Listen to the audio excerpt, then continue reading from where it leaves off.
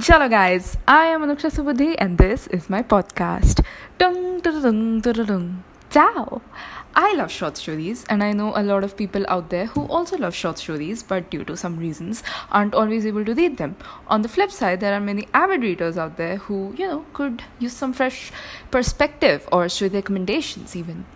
I am here to narrate a story in my own words, and at the end of it, you get to guess what story it is. Though no one ever does that, but still, it's fun. But before I get into it, I should announce the story I narrated last week. It was none other than A Lamb to the Slaughter by the amazing Roald Dahl. Great guy, penned several children's books, and people are actually surprised that he would write something which is like a psychological thriller of sorts.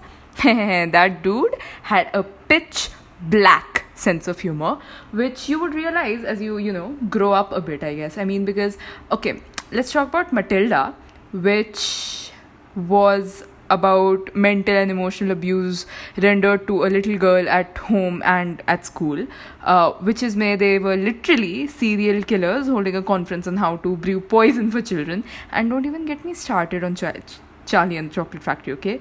They were definitely being drugged and killed, and nothing in the world can convince me of otherwise now. So now, today's story, okay? Disclaimer, if you decide to read it after I have narrated it, you might think it is, one of those cases where the author started with a genuinely genius idea, okay? The language, the way everything has been described, you would think that he thought this story would change history, okay? And then he fell asleep in the middle of it and wrote the most predictable ending ever. But there is a raw truth in the story which makes it worthwhile. Unless you hate unnecessarily long descriptions and very, very difficult vocabulary, so definitely you should skip it. Also, another disclaimer, this story is relevant to current times. So if you're like sensitive in any way or immensely affected by the current scenario and situation, I'ma say skip this one, okay? I understand. It's fine. It's not like a lot of people are listening to me anyways. Getting into the story. Once upon a time, there was a kingdom suffering from a deathly plague. Highly contagious, gruesome deaths. You could see blood and all. Also, these were ancient times, so neither could they make vaccines nor could they protest against them. So kind of like a win-win situation depending on your mentality, I guess. And the kingdom had a prince, as they so often do. Only this prince, to put it nicely, was an absolute donkey. Because this dude, instead of consoling his subjects or, trying to contain the disease in any way, decides to gather about 100 of his besties. I don't know why he was so... Oh, okay. He was popular because he was a prince. Wow. Anyways, so he decides to bundle these people with their families and wives and stuff and locks himself and them in an abbey. Okay, now abbey is like, imagine it to be like a huge manor kind of place, which had humongous stone walls like surrounding it and iron gates which were vacuum sealed shut. I don't think they were vacuum sealed shut, but like, let me exaggerate, okay? Anyways, nobody could enter or exit them. Pretty efficient quarantining, TBH. Also, the prince thought. Now, these people were living in a very blissful oblivion, okay? Drinking and dancing and being all jolly 24/7. Meanwhile, outside people are dying, but who cares? They're just peasants, right? They're poor people. One day, our prince decides he wants to have a grand ball with the theme of grunge rainbow. Now, I'll explain you what grunge rainbow means. See, he holds the party against 7 different halls, all interconnected, and they were decorated with different colors, okay? Which is why the rainbow. And each hall had windows which reflected the color of the room. Like, for example, the white room had the room with the white decorations had white windows. The room with the yellow decorations had yellow windows, etc. And also, it was a masquerade ball where the people were supposed to dress up in like Halloween costumes, basically. Also, all the rooms had like similar window color as the decoration color, except the last room, which had black decorations, but the windows were red. I don't know, something went wrong. Ominous.